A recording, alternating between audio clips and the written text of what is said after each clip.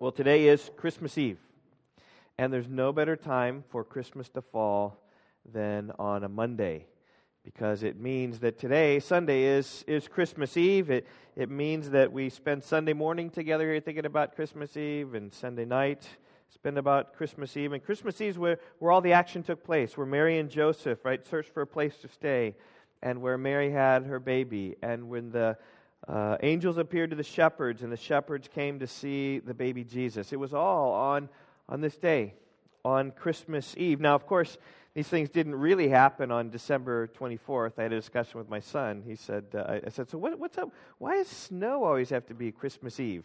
I was trying to figure that out, because it didn't snow, I don't think, when Jesus was being born. And SR was like, Dad, but Jesus, of course, wasn't born on December 24th. And I said, I don't know. We don't know when he was born. But anyway, it's not December 24th. But in our church calendar, we do celebrate. This is Christmas Eve, is today when we celebrate. And these events did happen. Mary and Joseph did travel from Nazareth to Bethlehem. And she had a baby. And the angel did appear. And we celebrate that on December 24th every time. And so we're going to celebrate today. And I want to celebrate by reading the Christmas story. So if you haven't done so already, I invite you to open your Bibles, open them to page 500 and 857 in your pew Bibles if you didn't bring a Bible. If you don't have a Bible at home, take that home. It's our gift to you. You can read that. I would encourage you to do. Our text is 8 through 14 of Luke chapter 2. But just to catch the whole context of the whole Christmas story, I'm going to begin reading in Luke chapter 2, verses 1 and following. In those days, a decree went out from Caesar Augustus that the whole world should be registered. This was the first registration when Quirinius was governor of Syria, and all went to be registered, each to his own town. And Joseph also went up from Galilee, from the town of Nazareth to Judea, to the city of David, which is called Bethlehem, because he was of the house and lineage of David, to be registered with Mary, his betrothed, who was with child. And while they were there, the time came for her to give birth, and she gave birth to her firstborn son, and wrapped him in swaddling clothes, and laid him in a manger, because there was no place for them in the inn. And in the same region there were shepherds out in the field, keeping watch over the flock by night. And an angel of the Lord appeared to them, and the glory of the Lord shone around them, and they were filled with great fear. And the angel said to them, "Fear not, for behold, I bring you good news of great joy, which will be for all the people. For unto you is born this day in the city of David a Savior, who is Christ the Lord. And this will be a sign for you. You will find a baby wrapped in swaddling cloths and lying in a manger." And suddenly there was with the angel a multitude of heavenly hosts, praising God and saying, "Glory to God in the highest, and on earth peace among those with whom He is pleased." And when the angels went away from them into heaven, the shepherds said to one another, "Let us go over to Bethlehem and see this thing that has happened, which the Lord has made known to us." And they went with haste and found Mary and Joseph and the baby lying in a manger. When they saw it, they made known the saying that had been told them concerning this child, and all who heard it wondered at what the shepherds told them. But Mary treasured up all these things, pondering them in her heart. And the shepherds returned, glorifying and praising God for all that they had heard and seen, as it had been told them. Well, this chapter begins with a Roman census, the census that went out from Caesar Augustus. And this was not so unlike the census of our country, which we take every decade. Our government wants to understand who's in our country. It wants to understand how it can tax all of us. And what's different, however, about the census then was that everyone was required to register in their own town. Of course, that's not our registration. We don't have to go back to where we were born in order to register. We can just register and fill out the census data of where we are. But having to go back to your own town brought Mary and Joseph to Bethlehem, the city of David, for they're both of the line of David. They lived in Nazareth, which was northern Israel, and they had to travel about 80 miles south in order to get to Bethlehem. Without the nice roads and without cars, it is about a several-day hike is really what it was. And what's so interesting about this hike is really what was going on behind the scenes. Because on the one hand, you got this story, and it seems coincidental in many ways, but it was prophesied that the Messiah would be born in Bethlehem. Micah 5:2. But you, O Bethlehem, Ephrathah, from you who are too little to be among the clans of Judah, from you shall come forth for me one who is to be ruler in Israel, whose coming forth is from days of old. But see, this baby Messiah was going to come from Bethlehem. But Joseph and Mary were in Nazareth. And they're not going to go down to Bethlehem for vacation. And certainly with her being pregnant, there's nothing that would push them to go down there. The only thing would be an edict from the civil authorities and probably responsibilities if they didn't get down there to register. But here's a question, right? Why did Caesar Augustus make this decree? Well, on a human level, certainly there are tax things. But why would he do this that affects the whole empire, that would come at cost to him, to figure out who is in his kingdom? And really the fundamental reason is because God needed to get his earthly parents, Mary and Joseph, from Nazareth to Bethlehem. An amazing thing it is. Has some great implications for our lives. I was reading through the Solid Joys devotional I put out in the Weekly Word just about John Piper, and he was reading through these things. And this is one of the things he said about this passage here. He said, a decree for the entire world in order to move two people 70 miles. Have you ever felt like me, little and insignificant in a world of 7 billion people where all the news is about big political and economic and social movements and outstanding people with global significance and loss of power and prestige? If you have, well, don't let it make you disheartened or unhappy, for it is implicit in Scripture that all the mammoth political forces and all the giant industrial complexes, without their even knowing about it, are being guided by God, not for their own sake, but for the sake of God's little people, little Mary and little Joseph, who have to be got from Nazareth to Bethlehem. And God wields an entire empire to fulfill His word and to bless His children. As Proverbs 21 verse 1 says, the king's heart is a stream of water in the hand of the Lord. He turns it wherever He will, and He's always turning it for His saving and sanctifying and eternal purposes among His people. That's what John Piper is just talking about. He affects the lives of a nation because he's got two people he's got to get down to Bethlehem. He's wielding an empire to fulfill His word and to bless His children. And that's what's so interesting about this census and to get down to be registered, what's going on behind the scene. Well, when Mary and Joseph arrive in Bethlehem, it is soon time for her to give birth. And verse 7 tells the story. And she gave birth to her firstborn and wrapped him in swaddling cloths and laid him in a manger because there was no place for them in the inn. And here it is. God entered our world. Not as a hero, but as an illegitimate child. Not as a king, but as a peasant boy. Not of parents of influence, but to ordinary folks. Not in comfort, but in a barn and placed in a manger. And it's described in verses 18 through 14. And it's right here that I want to share another video. For those of you who've been here, you know that this Christmas season, I'm just seeking to highlight this classical text, this classical piece of music from Handel's Messiah. And it's not because I'm fond of the music style, okay? I mean, because as I was watching these this week, it's kind of like, I don't know. It's not my foretaste of music. I guess it's mostly not yours, but it is part of our culture, and it is something worthy of us to know about and to understand about. Because it's been a part of our culture for 250 years, it's good to be familiar with it. I would encourage you, if you have a chance, to go and attend it because it's just the Scripture. It gives you an opportunity really to worship the Lord in a great way. The Handel's Messiah is in 3 parts. The first part deals with His birth and the beginning parts of His ministry. And the second part deals with His sufferings and His death and His resurrection. And the third part deals with His glory after the resurrection.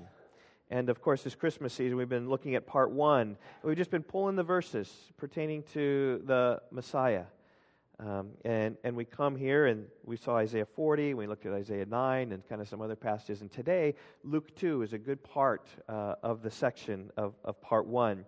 And this section, particularly here, verses 8 through 14, are unique in Handel's Messiah in that they're not so much sung, is that they're more recited. They're just kind of spoken. is what they are. And by the way, also, this is the only account in the Gospels of kind of the life of Jesus, the narrative of Jesus that's given. There are some other Gospel references. We're going to see one from Matthew 11 today. There's another one from John 1. But those are just kind of just Jesus talking or John the Baptist talking. But this is the only one that contains any narrative of what was taking place. And in this one, there's no repetition. I didn't have to cut this down. Well, I did kind of when the choir starts singing. But I didn't cut the first part down because it was just a kind of a chant, if you will, through this whole Christmas story. And I think it's good to be familiar with it. So endure the difference of the culture of the sound. It is well done.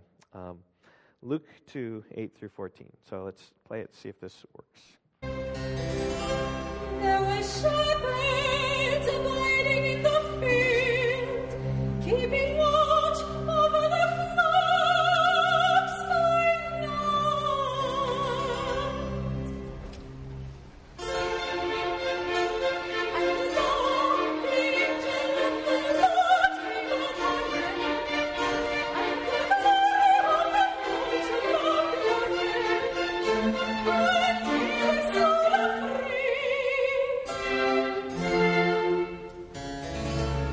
And the angel said unto them, Fear not, for behold, I bring you good tidings of great joy, which shall be to all people.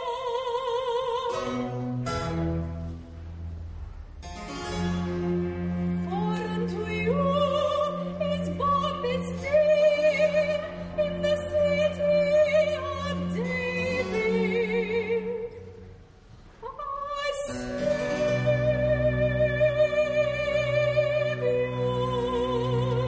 which is Christ the Lord.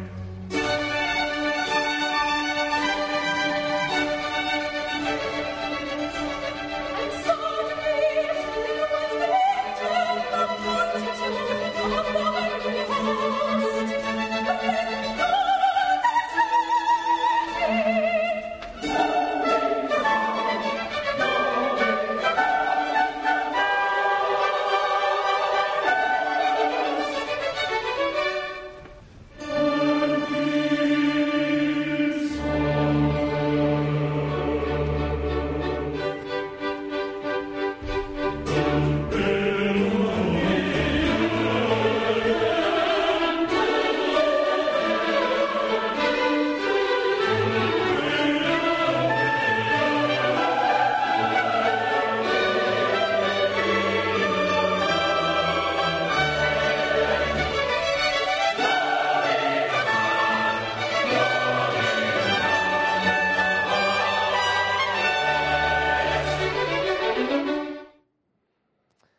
There we go. It's some birth announcement, huh? The angels coming, and you're seeing all this to the shepherd. You know, a friend of mine had a baby this week, and I texted him and said, "Are you a grandpa yet?" And he said, "Not yet." But then within 24 hours, he texted me, and this is what I got by way of his announcement. Baby came this morning at 3 a.m., healthy mom and baby doing good, followed by a smiley face emoji. That's like all I've got. I haven't talked to him since then. But this is a birth announcement. It's far more glorious than just a text and a scripture. A text and an emoji, rather. Okay, so this morning I'm going to take verses 8 through 14 in 3 points. Real simple. First, we see the angelic appearance. The angelic appearance comes in verses 8 and 9. We see an angel of the Lord appearing. Probably his name is Gabriel, because here he's identified as an angel of the Lord.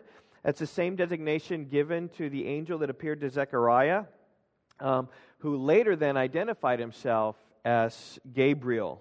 And furthermore, the angel that visited Mary was identified as Gabriel as well. So this is probably the same one. This is probably Gabriel who's appearing to the shepherds. One angel up there, and as he appeared to these shepherds who were out in the field keeping watch over their flock by night. Now you need to understand about these shepherds that these were basically nobodies. They were common laborers, had no great standing among the sons of men. They were insignificant sort of common laborers, field workers perhaps. Many gave shepherds little or no recognition. Maybe you remember in the days of the Exodus when Joseph's family moved back to Egypt. And they were relegated to the place of Goshen, which is away from the Egyptians because every shepherd was loathsome to the Egyptians. Just kind of the culture of the day, a loathsome thing. Or remember when Samuel came to anoint the future king of Israel, all the sons of Jesse were there, except David was the one out doing the menialest of tasks, which was shepherding right out there, performing the sheep, the thankless task delegated to the youngest. So these were insignificant men, and they were working the night shift, as verse 8 says. They were out in the field keeping watch over their flock by night. And certainly, if you watched through the night, there'd be some rotation probably among the shepherds, that there would be some sleeping and some awake, and then some would waken up and then they'd sleep, and kind of like you'd watch through the night. As a military watchman, you probably do some same things. And they'd sleep there probably on the hard ground, or perhaps maybe they get a tent, or maybe the open air somehow. And the task which they're called was not a great task. It was a dirty and thankless task to watch over these sheep. We don't know the name of any of these men. On the outskirts of this small little town of Bethlehem, it's not a significant town. Nothing great or grand about that town. And even the prophet Micah said it was too little to be numbered among the clans of Judah. It's almost like, well, that city's too small. Let's just kind of forget about that city. We don't need to count that one. And yet, to these insignificant group of men on the outskirts of an insignificant little city came one of the most significant messages of all time. The first public proclamation to anybody in the world that the Savior had indeed arrived. And who's privileged to see it? But common shepherds. You see, that's the way God is, that God looks to the lonely. Isaiah 66, verse 2. So that God looks to the one who is humble and contrite of spirit and who trembles at my word. And the whole Christmas story really is about humility. As Mary and Joseph weren't significant people, they weren't nobility, they weren't fine. He was a laborer.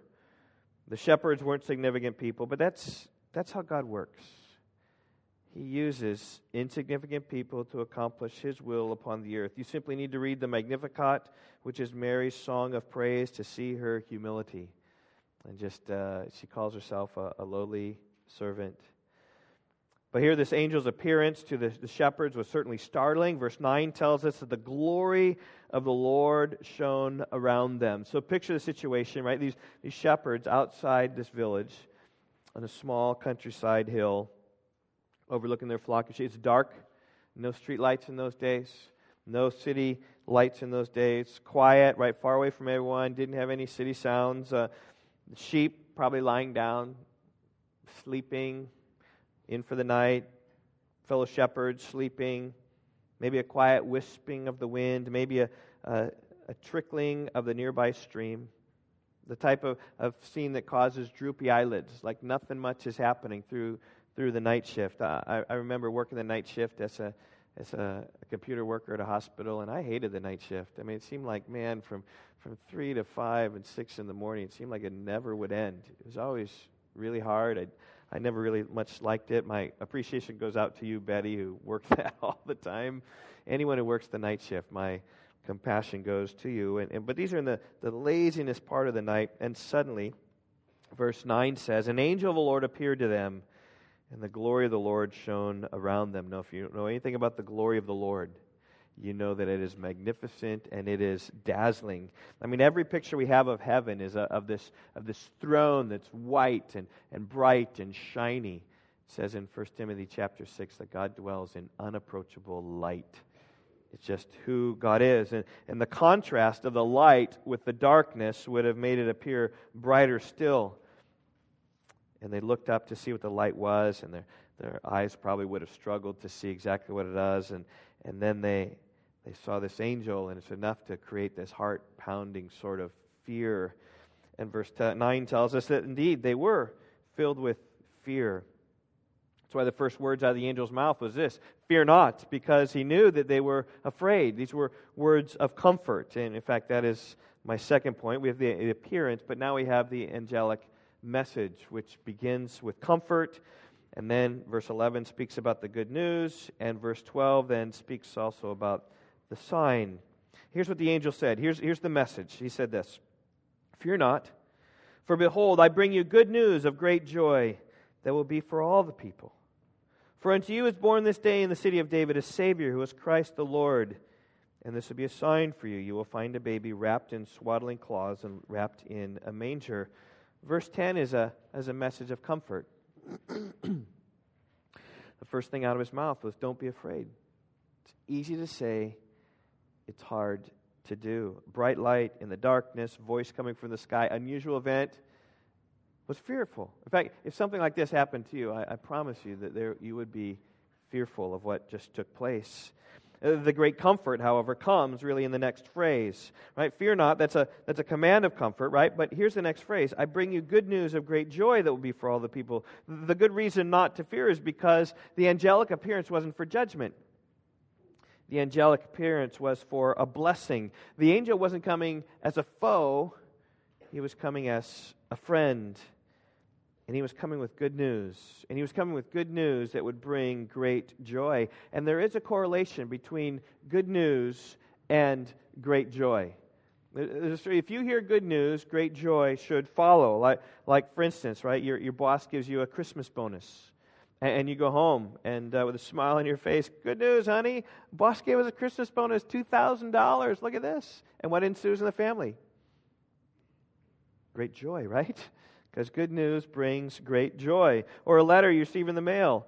You college students, high school students, of acceptance to college. And a financial package which exceeds your expectations. You got that letter and it's good news. And what comes in the house? Especially the parents who are going to pay the tuition. It's great joy, right? Or a phone call from your daughter who's just given birth to your first granddaughter, right? You weep for joy. That's how good news works, right? With good news comes great joy. And there's the comfort. Don't fear, I'm coming with a blessing. And then we see really the heart of the good news explained in verse 11. "For unto you is born this day in the city of David a Savior, who is Christ the Lord." Boy, we could pick apart every single word in this verse about this is the day, which we will quite a bit, but the city of David, we could expand upon that. What it means that he's a Savior, what it means that he's Christ, what it means that he is the Lord. And we'll just start picking off some of these. But what a great word this was to the shepherds. And really for all of Israel who were waiting for this day.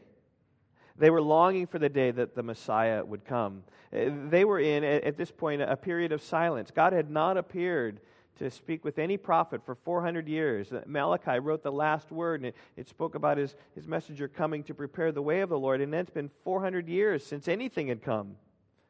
But they were waiting, and they were waiting, and finally this day had dawned. There were some people waiting in the context. Luke chapter 2, in verse 25, tells about a man named Simeon. He was in Jerusalem, and he was a righteous and devout man. And here it is, he was waiting for the consolation of Israel. He was waiting for the visitation of the Messiah. He was waiting for this time. And he was so blessed that he got to see the baby Jesus before he died. There's another one, Anna, in verse 36. There's a prophetess, Anna, the daughter of Phanuel of the tribe of Asher. She was advanced in years, having lived with her husband 7 years after she was a virgin, and then was a widow until she was 84 years old. So she was, picture an 84-year-old woman. She did not depart from the temple, worshiping with fasting and prayer night and day. And coming up at that very hour, she gave thanks to God and speak to him, all who were waiting for the redemption of Jerusalem. See, there was this waiting in Israel. Like they were anticipating this Messiah to come. And here in Luke chapter 2 and verse 11, we see the good news of the Messiah coming.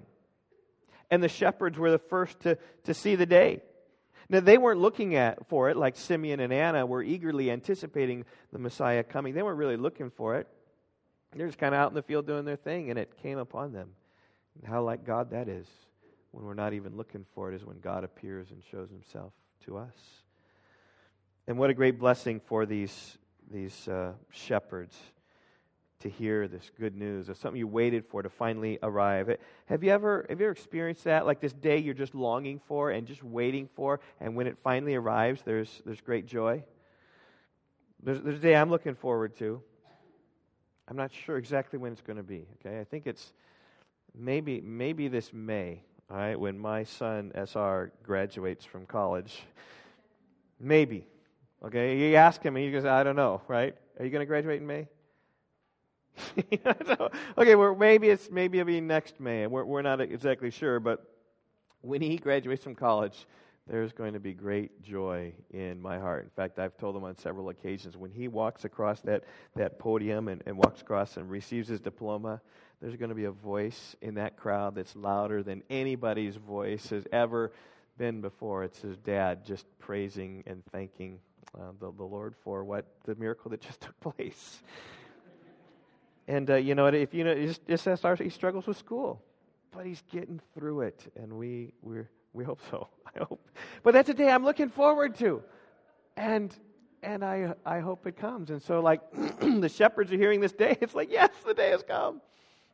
Maybe children, maybe you know of a day like that. Are you waiting for a day like that, kids?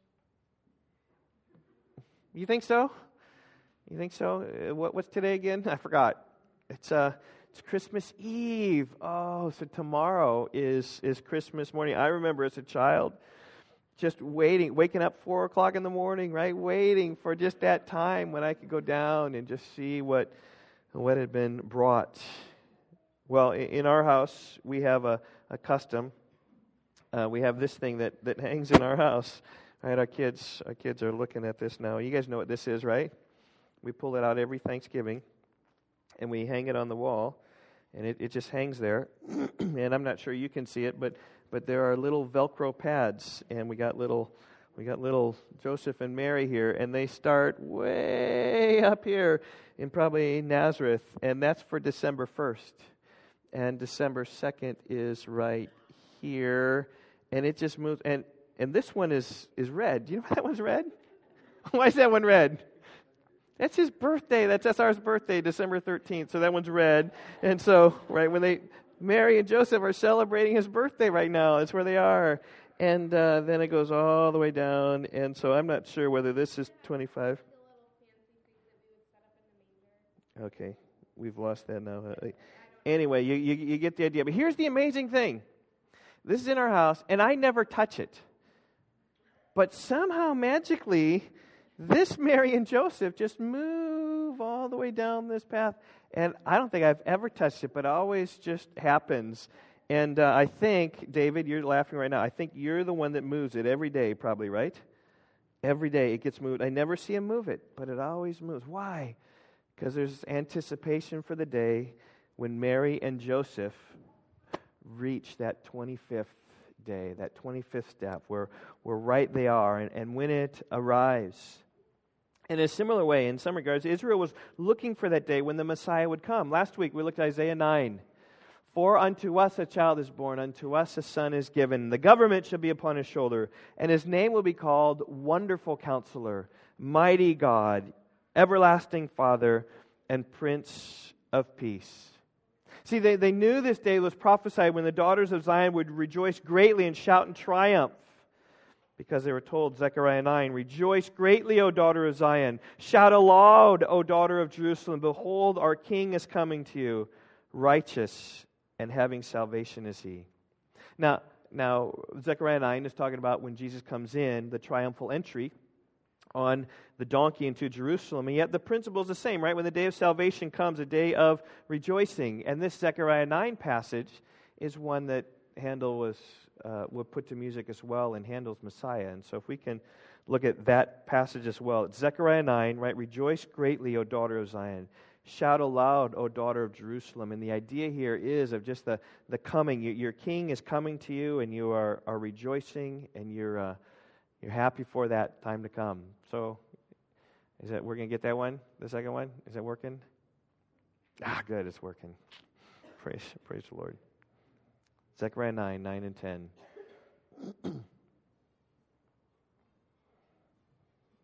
maybe we can start that again. Okay, here. Okay, we're good.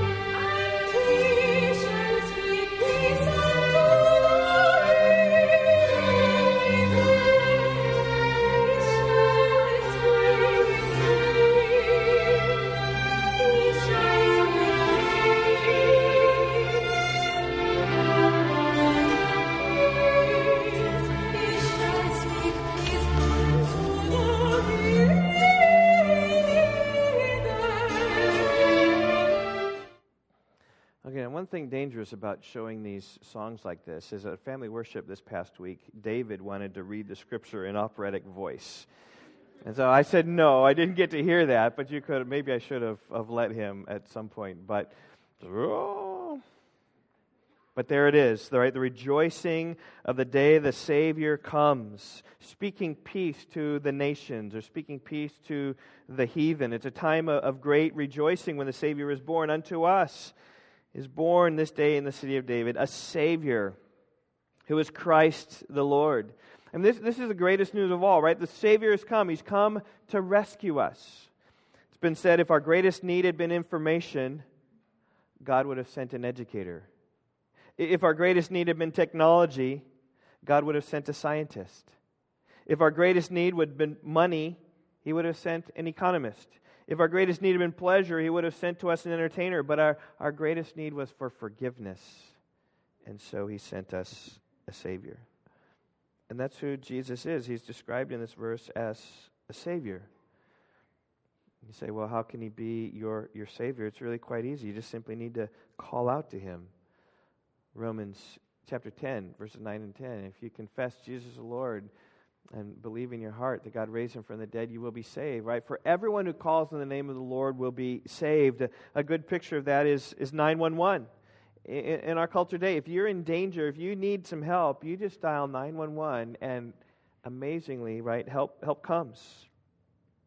And if you realize your danger, you just cry to God for forgiveness, and that forgiveness comes. Your cry doesn't need to be eloquent. Have you ever heard recordings of 911 calls? It's like this big frantic, help, help, help, help, oh, husband, stop breathing, help, help. Calm down, where do you live? Help, help, I need help. It's just like frantic, right? Because there's such an awareness of the need that I need this Savior. I need you to come. And the operator just calm down. Well, we're on our way. What's your address? Where are you? And kind of gets a sense of, and all you need with God is a similar sense of desperation. Just say, God, I'm a sinner. I'm lost without you. I need to be saved. I need your help. Please come and help me. I need your forgiveness. Need your grace. It just needs to be even as simple as that. Just pleading Christ to wash your sins away. And the good news is this, that He's more dependable than any 911 call could be. And don't think that's just like a one-time call, like you need to just cry out once. This should be our continually crying out to God for mercy and grace and help and forgiveness.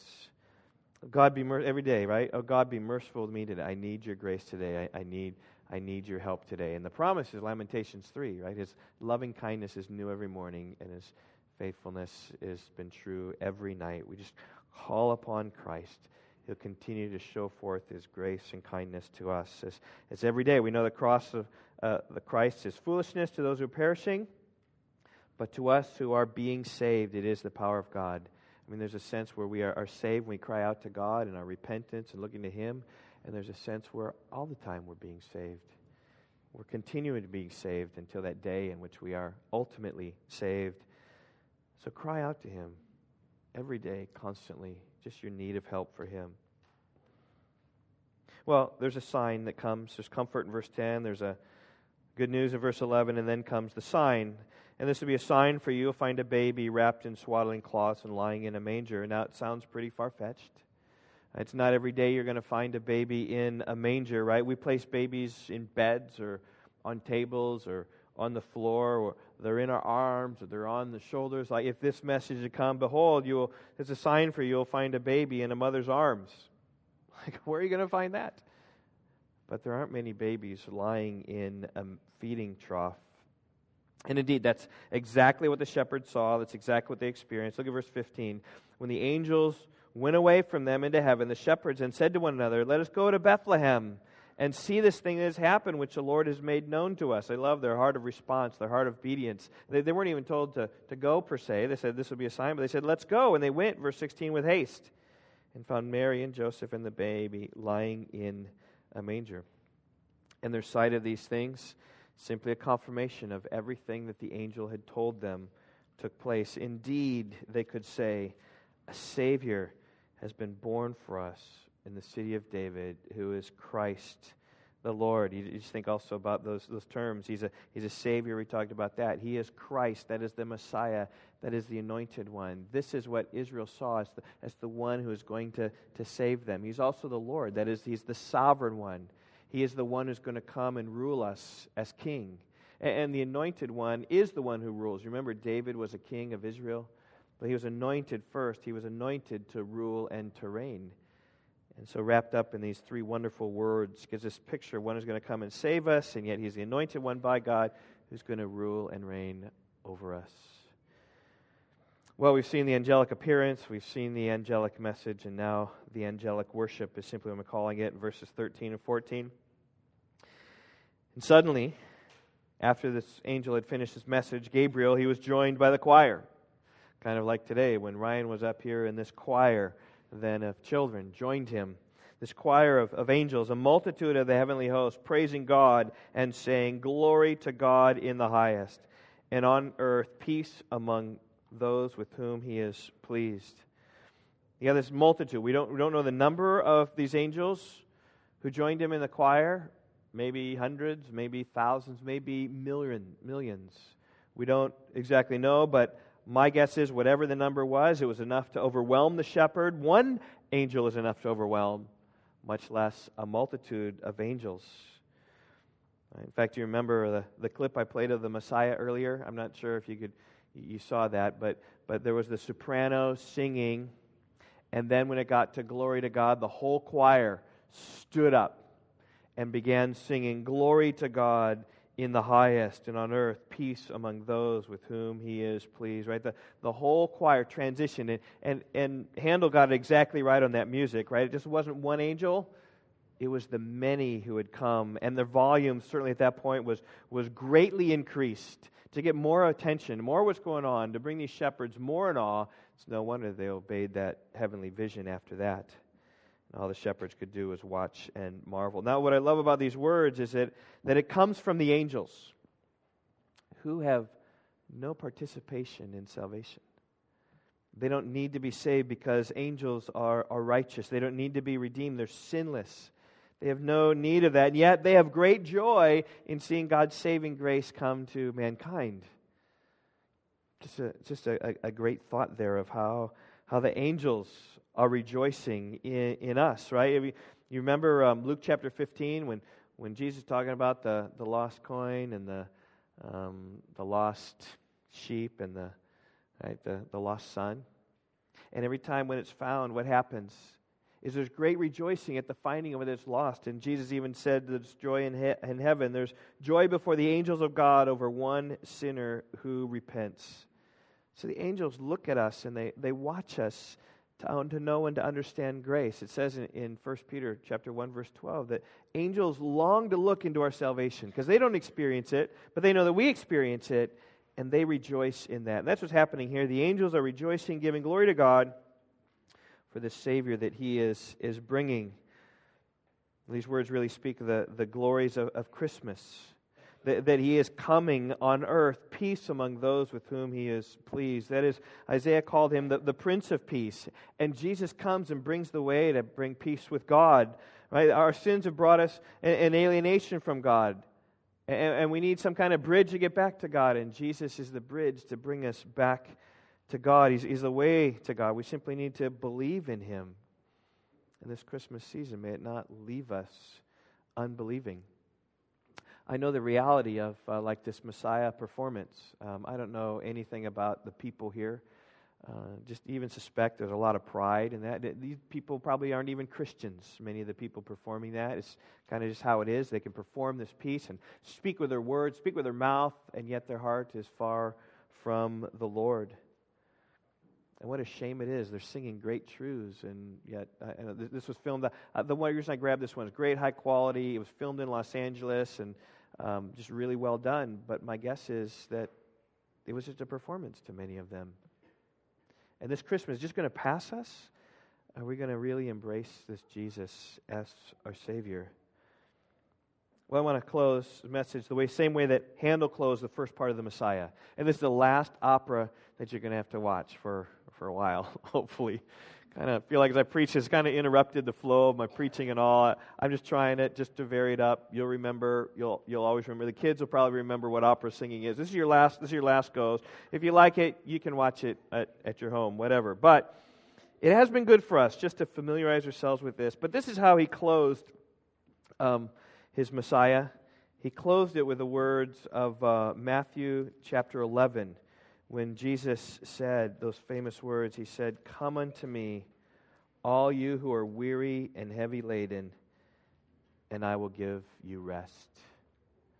Take my yoke upon you and learn from me, for I am gentle and lowly in heart, and I will give you rest for your souls. For my yoke is easy and my burden is light." You know, there's not a lot necessarily Christmas to this, but it is a big summons. It is the summons of Christmas to come to Jesus. This is Jesus right in the middle of his ministry. It's almost the only slice of his ministry we get. It's just him pleading people to come. To come. Anyone who's weary and heavy laden. We'll just listen to it. And again, this one's a little bit longer, but going through all these words. So let's play it, Nathan.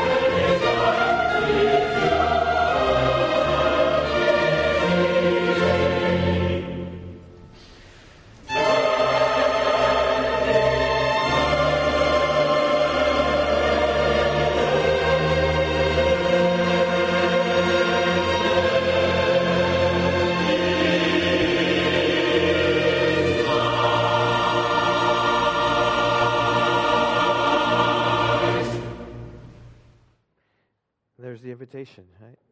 Verse 28 says this, "Come." You just need to come to Jesus. And notice who he writes it to. He doesn't write it to the wise and to the intelligent. For he says in verse 25 that God has hidden it from the wise and intelligent. But he gives it to all who are weary and heavy laden. All who know the burden of your sin. He says, all of you who know that you need salvation, come to me. All of you who are weary because of your labors, all your strivings, just come to me, is what Jesus says. And then in verse 29, he gives the second command of 3. So come to me, take my yoke upon you. A yoke is a symbol of service. It's what we put over animals so they can pull the ox cart. Or carts or plows or sleds or something. It's so strange that Jesus says, put my yoke upon you. You're heavy burden, so here, take another burden on your shoulder. And yet the promise is, the end of verse 30, that the choir said, my yoke is easy and my burden is light. So he's saying, take off whatever burden you have because my burden is much better. I've got a light burden for you, which isn't encumbered by so many rules and regulations. It's free by grace. So come to me, whoever sees that they're heavy laden, and take off that heavy yoke and put on this light, easy yoke, which means salvation by grace alone, through faith alone, in Christ alone. And then it means, in verse 29, to learn from me. Basically, it's an invitation. He's saying, learn. He says, I'm gentle, and I'm lowly of heart, and I will give you rest for your souls. Jesus calls his followers to be learners.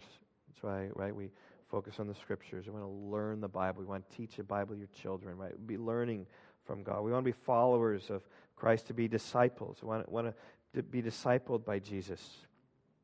We want to follow in his ways because he is a worthy one for worship. He is humble and lowly of heart. That's why we gather together. That's why we pray. Because we want to know and learn about Jesus in every respect, because we're following after him. We've got his yoke upon us, which is a light, nice yoke. So my question really this morning, is he your Savior? Is he your Christ? Is he your Lord? I just say, come to him this Christmas season if you haven't.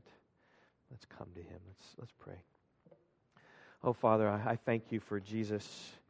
Thank you that he's the one that takes our burden away. Thank you for this rendition of Messiah. Just that Handel put together in musical form, that we might think these words as music as a way to help us with memory, because it comes more slowly. We can read things quickly, but songs must be sung slowly and again and over, and you get a tune in your mind. I pray that these words might be in the minds of all of us. Father, that we would just reflect upon Jesus and the joy, the good news of great joy that comes, how we need to rejoice along with the daughters of Jerusalem and Zion, because our King is coming. And he has come this Christmas day. Though he's come as a baby, he will come again as a warrior this next time. He came as a lamb, he will come as a lion. Father, I pray that all of us here today would find peace with him. God, that just takes Christmas and explodes it with joy and magnitude and happiness. So, Lord, I pray also tonight as we ponder just what it is that Mary treasured up in her heart. So we think about the realities of Christmas. God, sink these things deep into our heart, that we have Emmanuel, God living with us, full of grace and truth. And in that, oh God, we do rejoice. Thank you for your grace. Thank you for your word. In Jesus' name, amen.